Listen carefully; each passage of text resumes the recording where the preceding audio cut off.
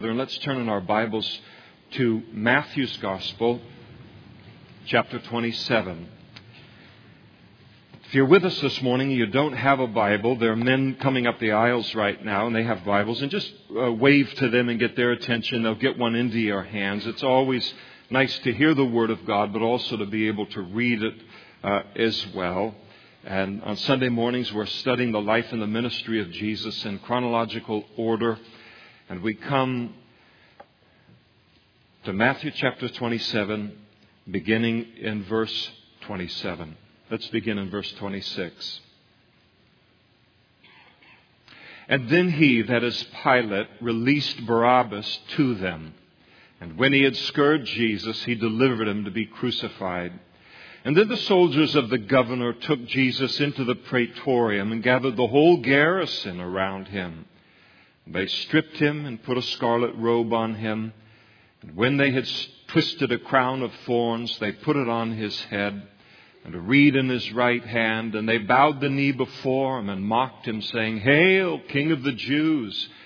And then they spat on him and took the reed out of his hand and proceeded to strike him on the head.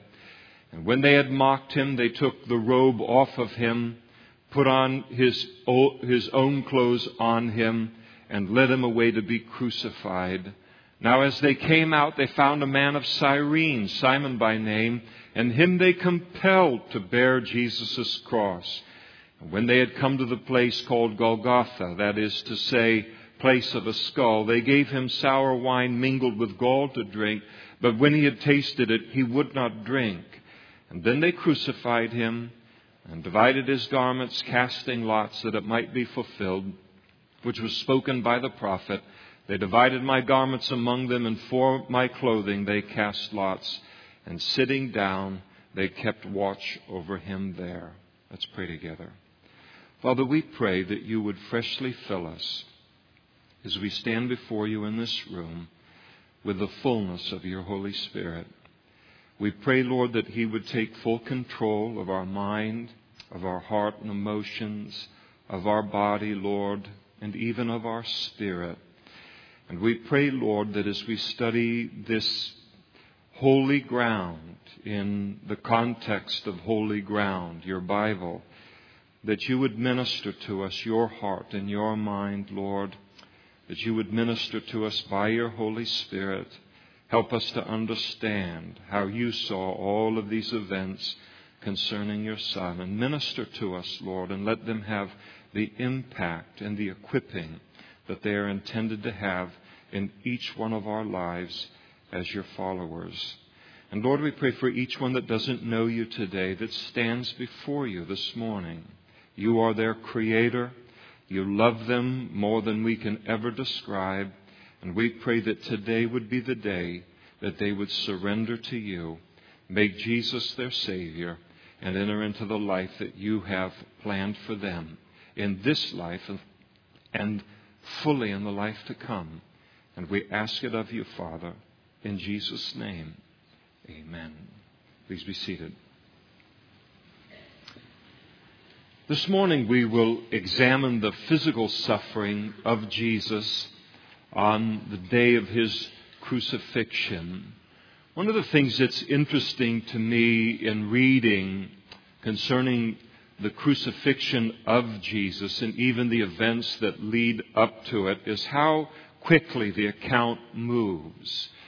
It's encapsulated in just slightly more than a handful of verses, and you would think that an event like that would be that pages and pages would be given over to it. And yet, in God's Word, the account is very, very spare, very, very straightforward.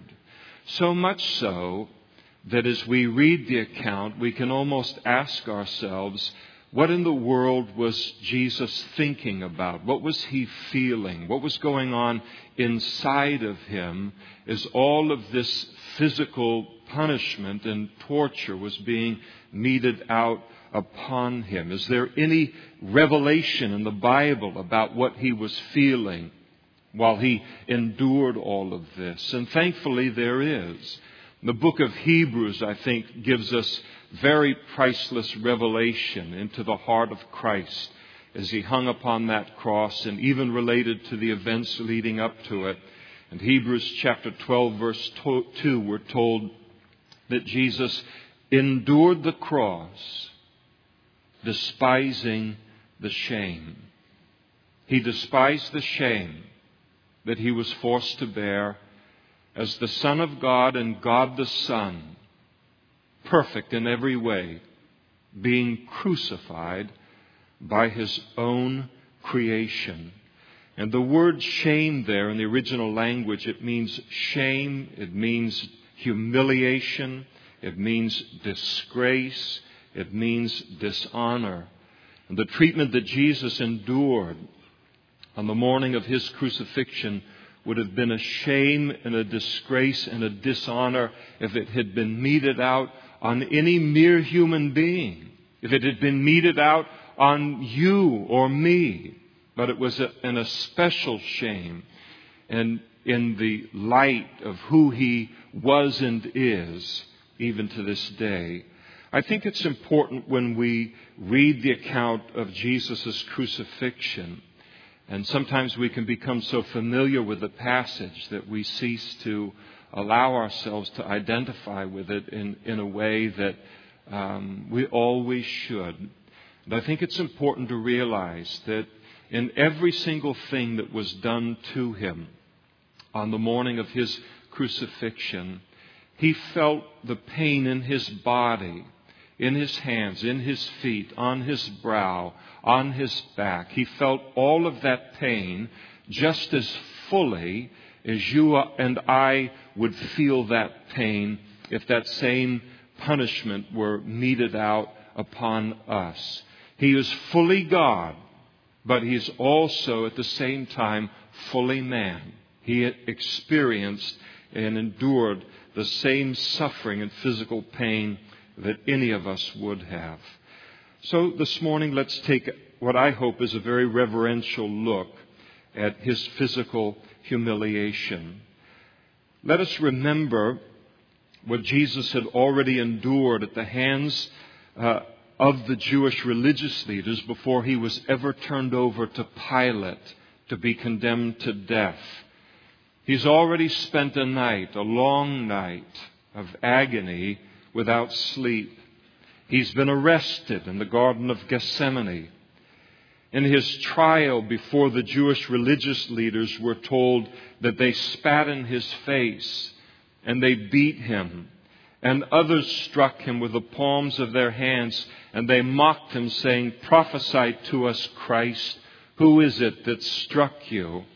And as they stood before the very Son of God, standing right before his face, man after man after man in that assembly, they spat right into his face. Imagine spitting into the face of Jesus. Imagine spitting into anybody's face.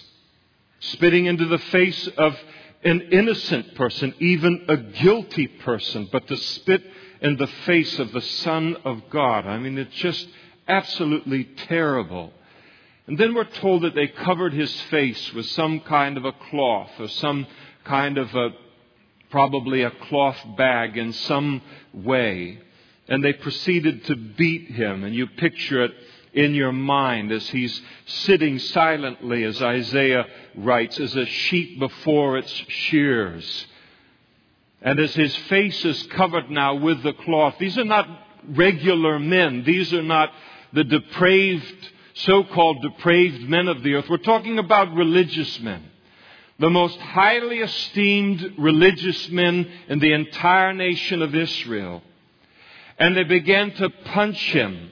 And the disadvantage of having his head covered with the cloth is that at least when your eyes are open, you can see the punch coming. You can prepare for it. You can brace for it. You can move your head in such a way to deflect the force of the blow. As he's beaten punch after punch, he has no idea where the punch is coming from next. No way to defend himself. And so his head jerking in this direction and then in that direction, each one taking their turn. And then they proceeded to heap mocking upon him. Prophesy to us, thou Christ, who is it that struck thee? Demanding that he would identify them by name for which one was doing it. Oh, he knows their name. And I hope they repented of what they did to the Son of God and put their faith ultimately in him. And we're told that many other things they spake against him, reviling him. If you're a prophet, tell us, who is the one that just hit you? And when their wicked, absolutely dark and terrible frenzy of hatred was fully released upon Jesus, and they let off of him, his face is now swollen and cut. You think about it, his own precious blood now mingled with the spit of man. And then later, when Jesus was delivered by them to Pilate, Pilate ordered that Jesus be scourged. And scourging in the ancient world was known as the half-death.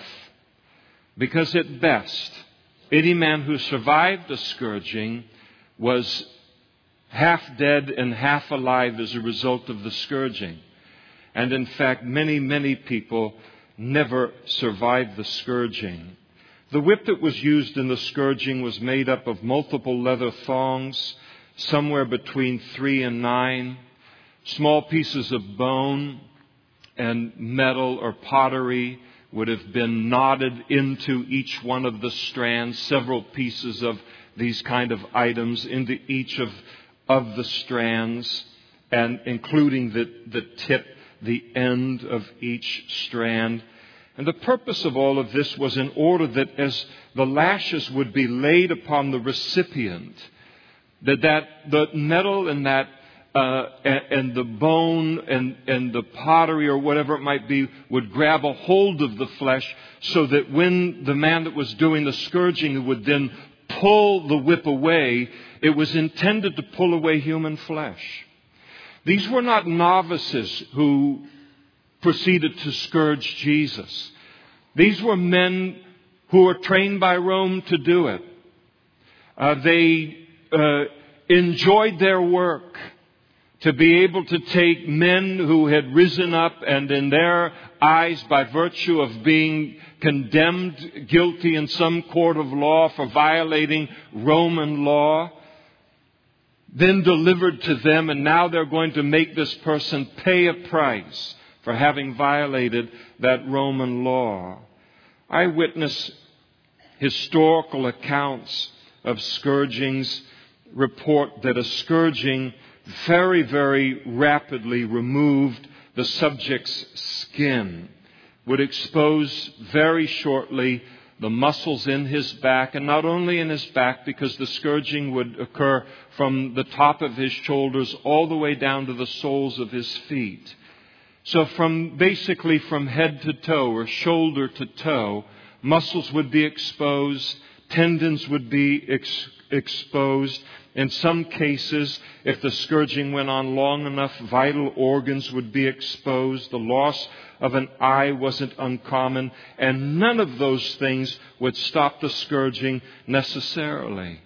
And you think about the pain that would be inflicted upon a person, that they would be beaten or scourged to such a degree that virtually the entirety of their skin on the backside of their body, from their shoulders to their feet, has been removed. And with the lashes then moving around the body to the lower section of the abdomen or wherever, tearing even in the front part of the body as well.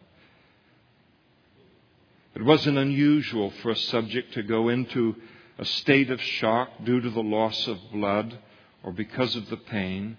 The subject was typically stripped and then either tied to an upright pillar so that he was fully stretched out for the scourging to proceed, or laid over a pillar and then stretched out in order to allow the Roman soldiers the maximum leverage and the maximum exposure of the victim's body to the lashes, in order that those Roman soldiers might produce as much damage as possible.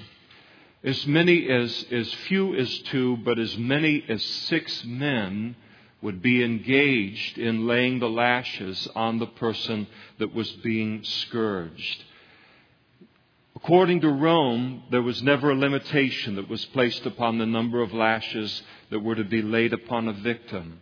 The Jews determined to set a limit of 39 lashes, but the Romans did not recognize that limit for themselves. And so they would simply scourge a man just this side of dying. They had no concern for any kind of a long-term health of the victim or the future of the victim. When a victim had been delivered to them to be crucified, they know they're going to die anyway.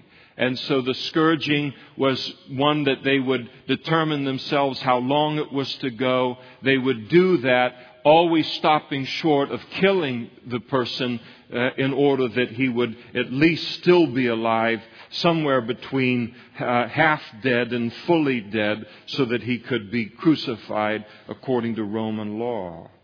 But the scourging was only the beginning of the abuse that was meted out by the Roman soldiers. We're told in the passage that we read that these men, very, very much experts in cruelty and in torture. Again, it was their occupation.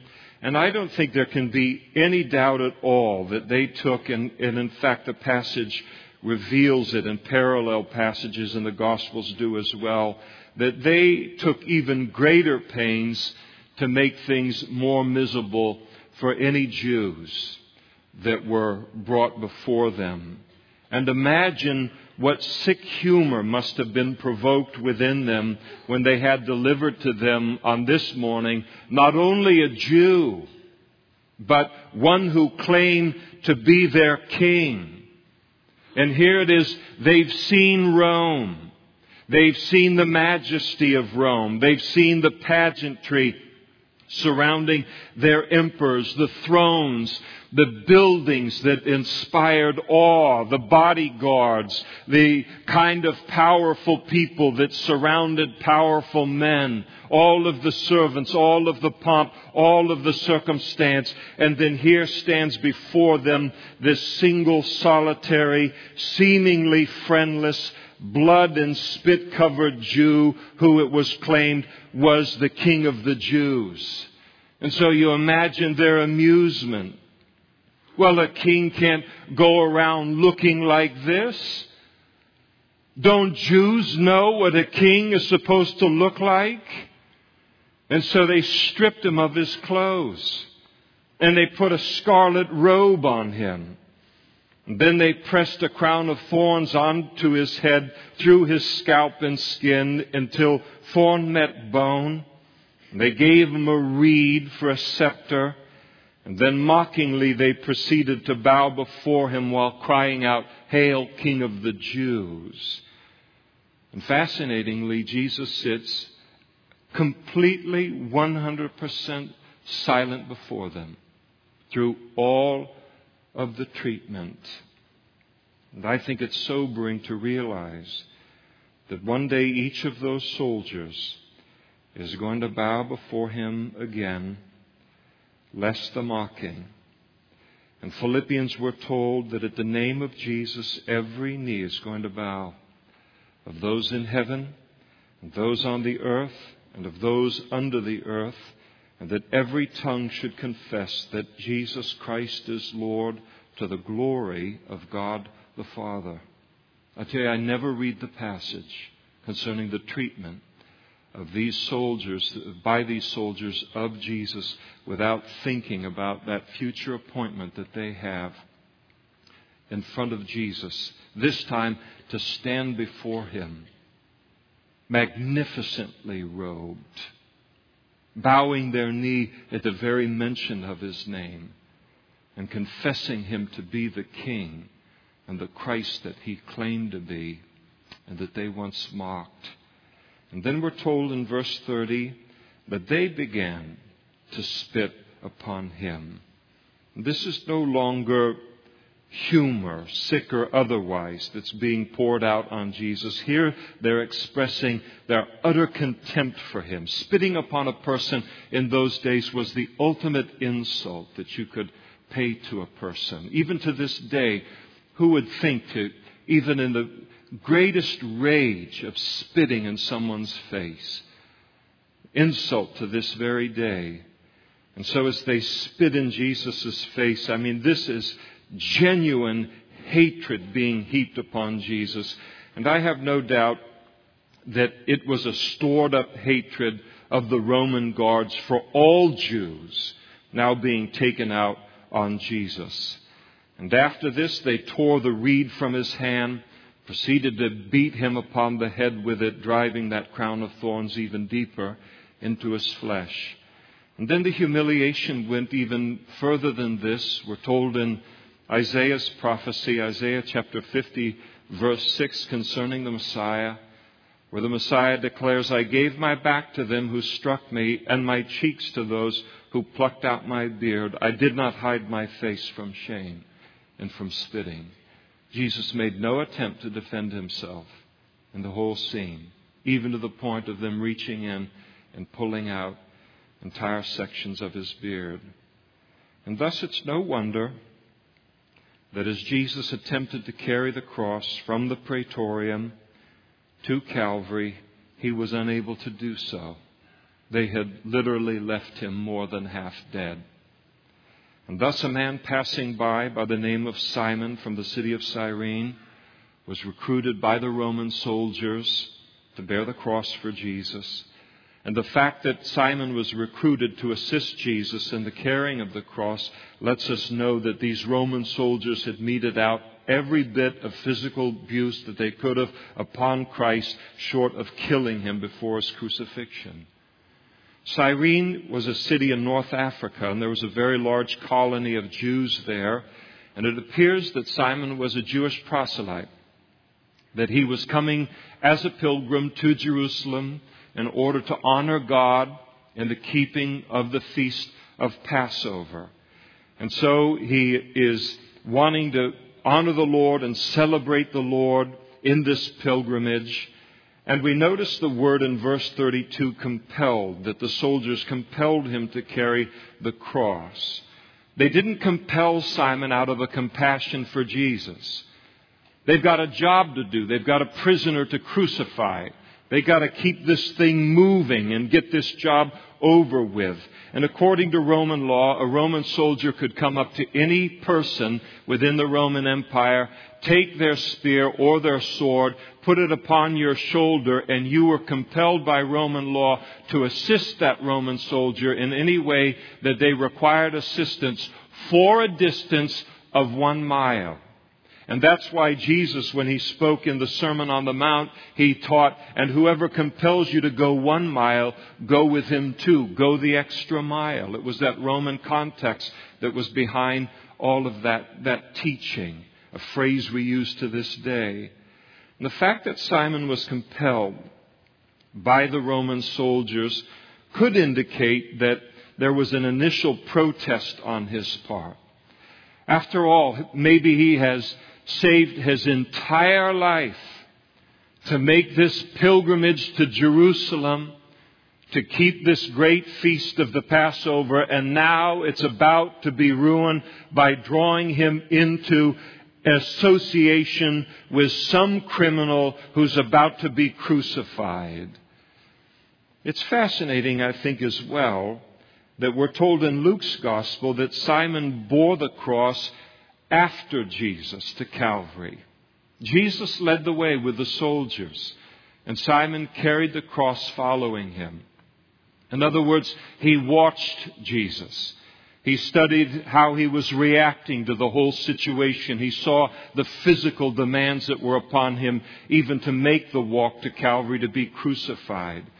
He witnessed as the women, now those that had probably earlier in the week, now the crowd that had cried out on the day of his triumphal entry, Hosanna, Hosanna, blessed is he who comes in the name of the Lord, save now, save now. This godly crowd This group that loved Jesus now is beginning to line the roads as word has got out through the city what it is that Rome and their Jewish religious leaders are doing to him. And we're told that the women are lamenting and mourning for him. And Jesus turned to them and said, "Daughters of Jerusalem, do not weep for me, but weep for yourselves and for your children.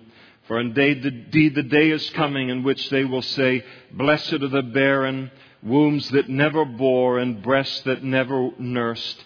And then they will begin to say to the mountains, 'Fall on us,' and to the hills, 'Cover us.' For if they do these things in a green wood, what will be done in that day?" In other words, if the Romans dealt with Jesus in this way, whom they knew to be innocent of any wrongdoing, Jesus was saying, how brutal and how harsh will these same Romans that you have brought in to be a part of this to get rid of me, how brutally will they put down a legitimate revolution against them in less than 40 years? And Jewish history bears out how brutally they did.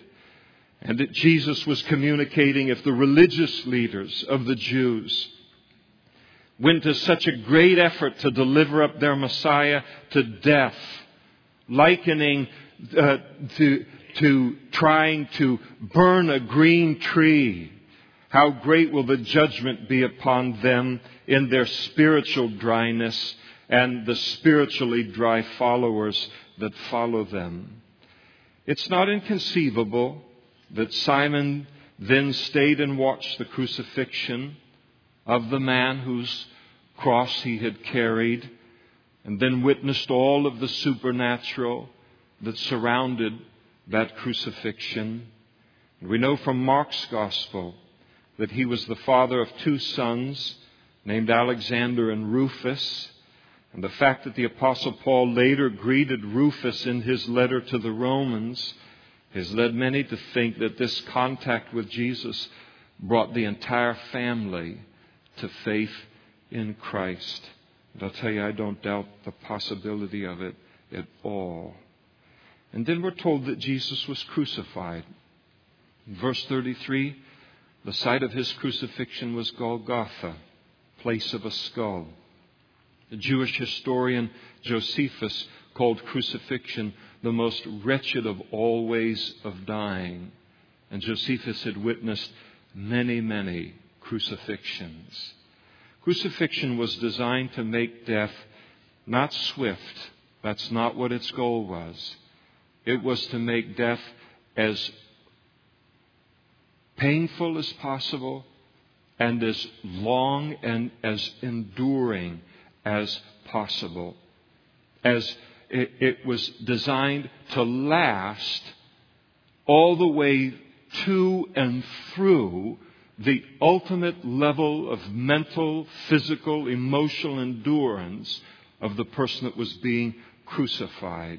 It didn't allow you to die until it had stripped you of everything, of all your mental strength, of all your emotional strength, of all your physical strength. And so it was torture and death all rolled together.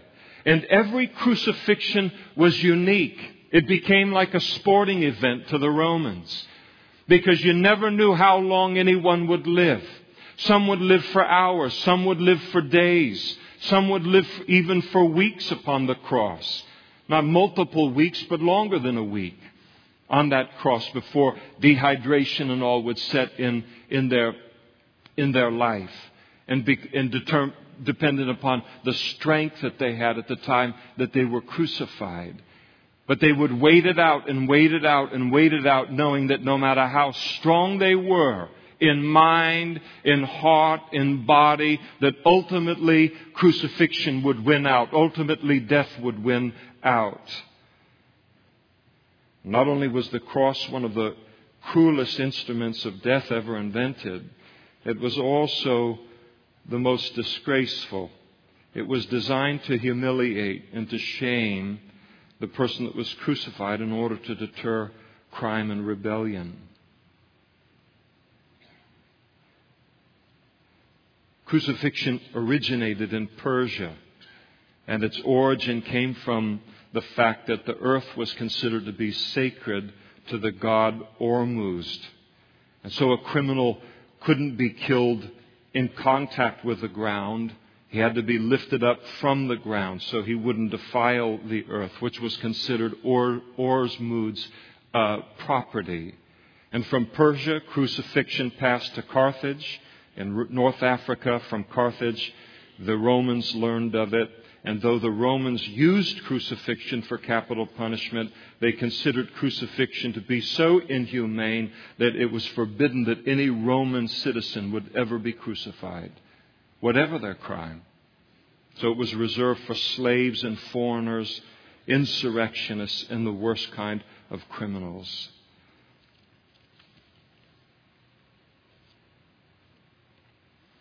We notice in verse 34 that they attempted to give Jesus wine mingled with gall, but he refused it. They offered him a drugged wine in order as a painkiller before they proceeded to drive the nails into his hands and into his feet in order to take the edge off of the pain.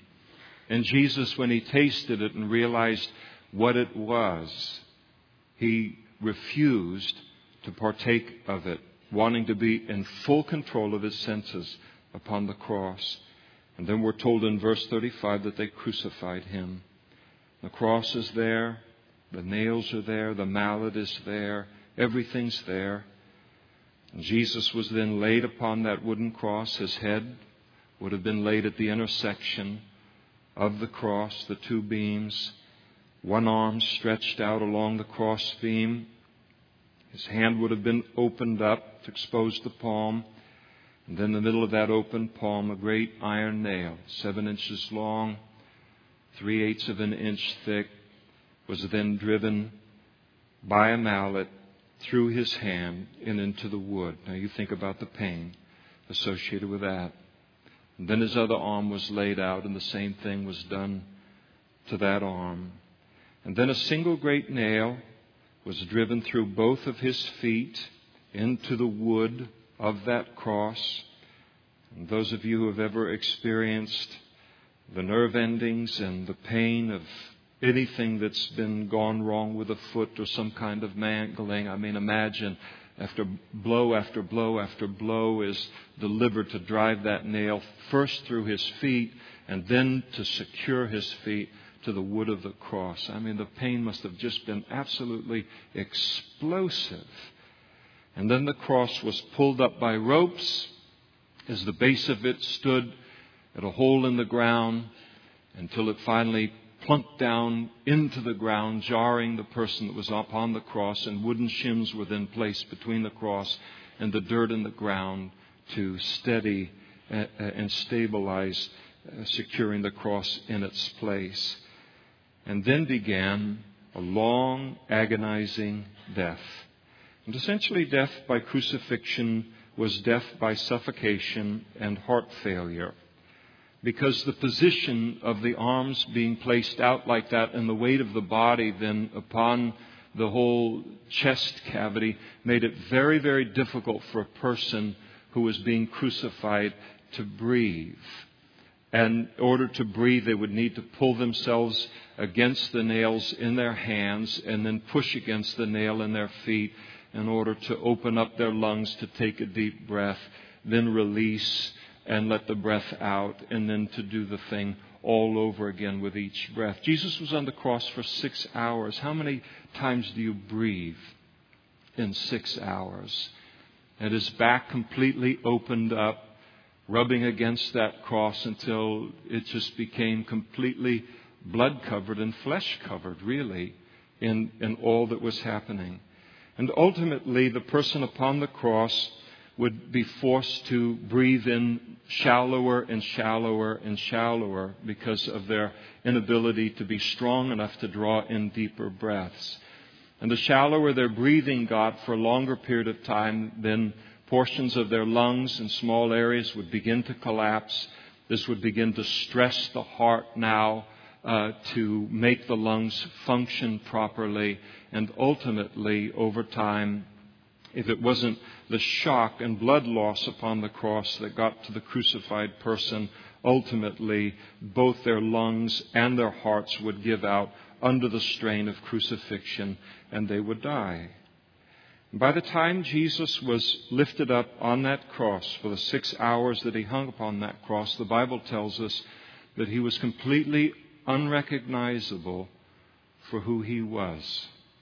Not only in his face, but related to his body. In other words, if you had been in Jerusalem just the day before and witnessed him teaching in the area of the temple, and as you listened to him teach the Scriptures with great authority, and you walked away impacted by his message, and you thought to yourself, I will never forget that face. For as long as I live, I'll never forget that face. I'll be able to pick that face out in a crowd for the rest of my life. And on the morning of his crucifixion, if you had walked by the base of that cross, and looked up at his face, you would not have been able to recognize him as the same man who taught the day before. That's how abused his face was. Worse than any automobile accident, any industrial accident, any maiming, any kind of beating or anything that could ever be meted out upon a person. Isaiah put it this way: just as many were astonished at you, so the Messiah's visage, his face, was marred more than any man. And many men have known marring in the course of human history, his visage more than any man, and his form, not just his face, but his body, more than the sons of men. What caused Jesus to endure such suffering and such shame? And for that, we return again to the very verse that we began with from the book of Hebrews, where we're told, looking unto Jesus, who is the author and the finisher of our faith, who for the joy that was set before him endured the cross, despising the shame, and has sat down at the right hand of the throne of God. What caused him to endure this? He did it in order to provide us with salvation, in order to be the author and the finisher of our faith, and then to be able to return to the heaven that he had come from, in order to provide us with forgiveness of sin and to provide us with salvation.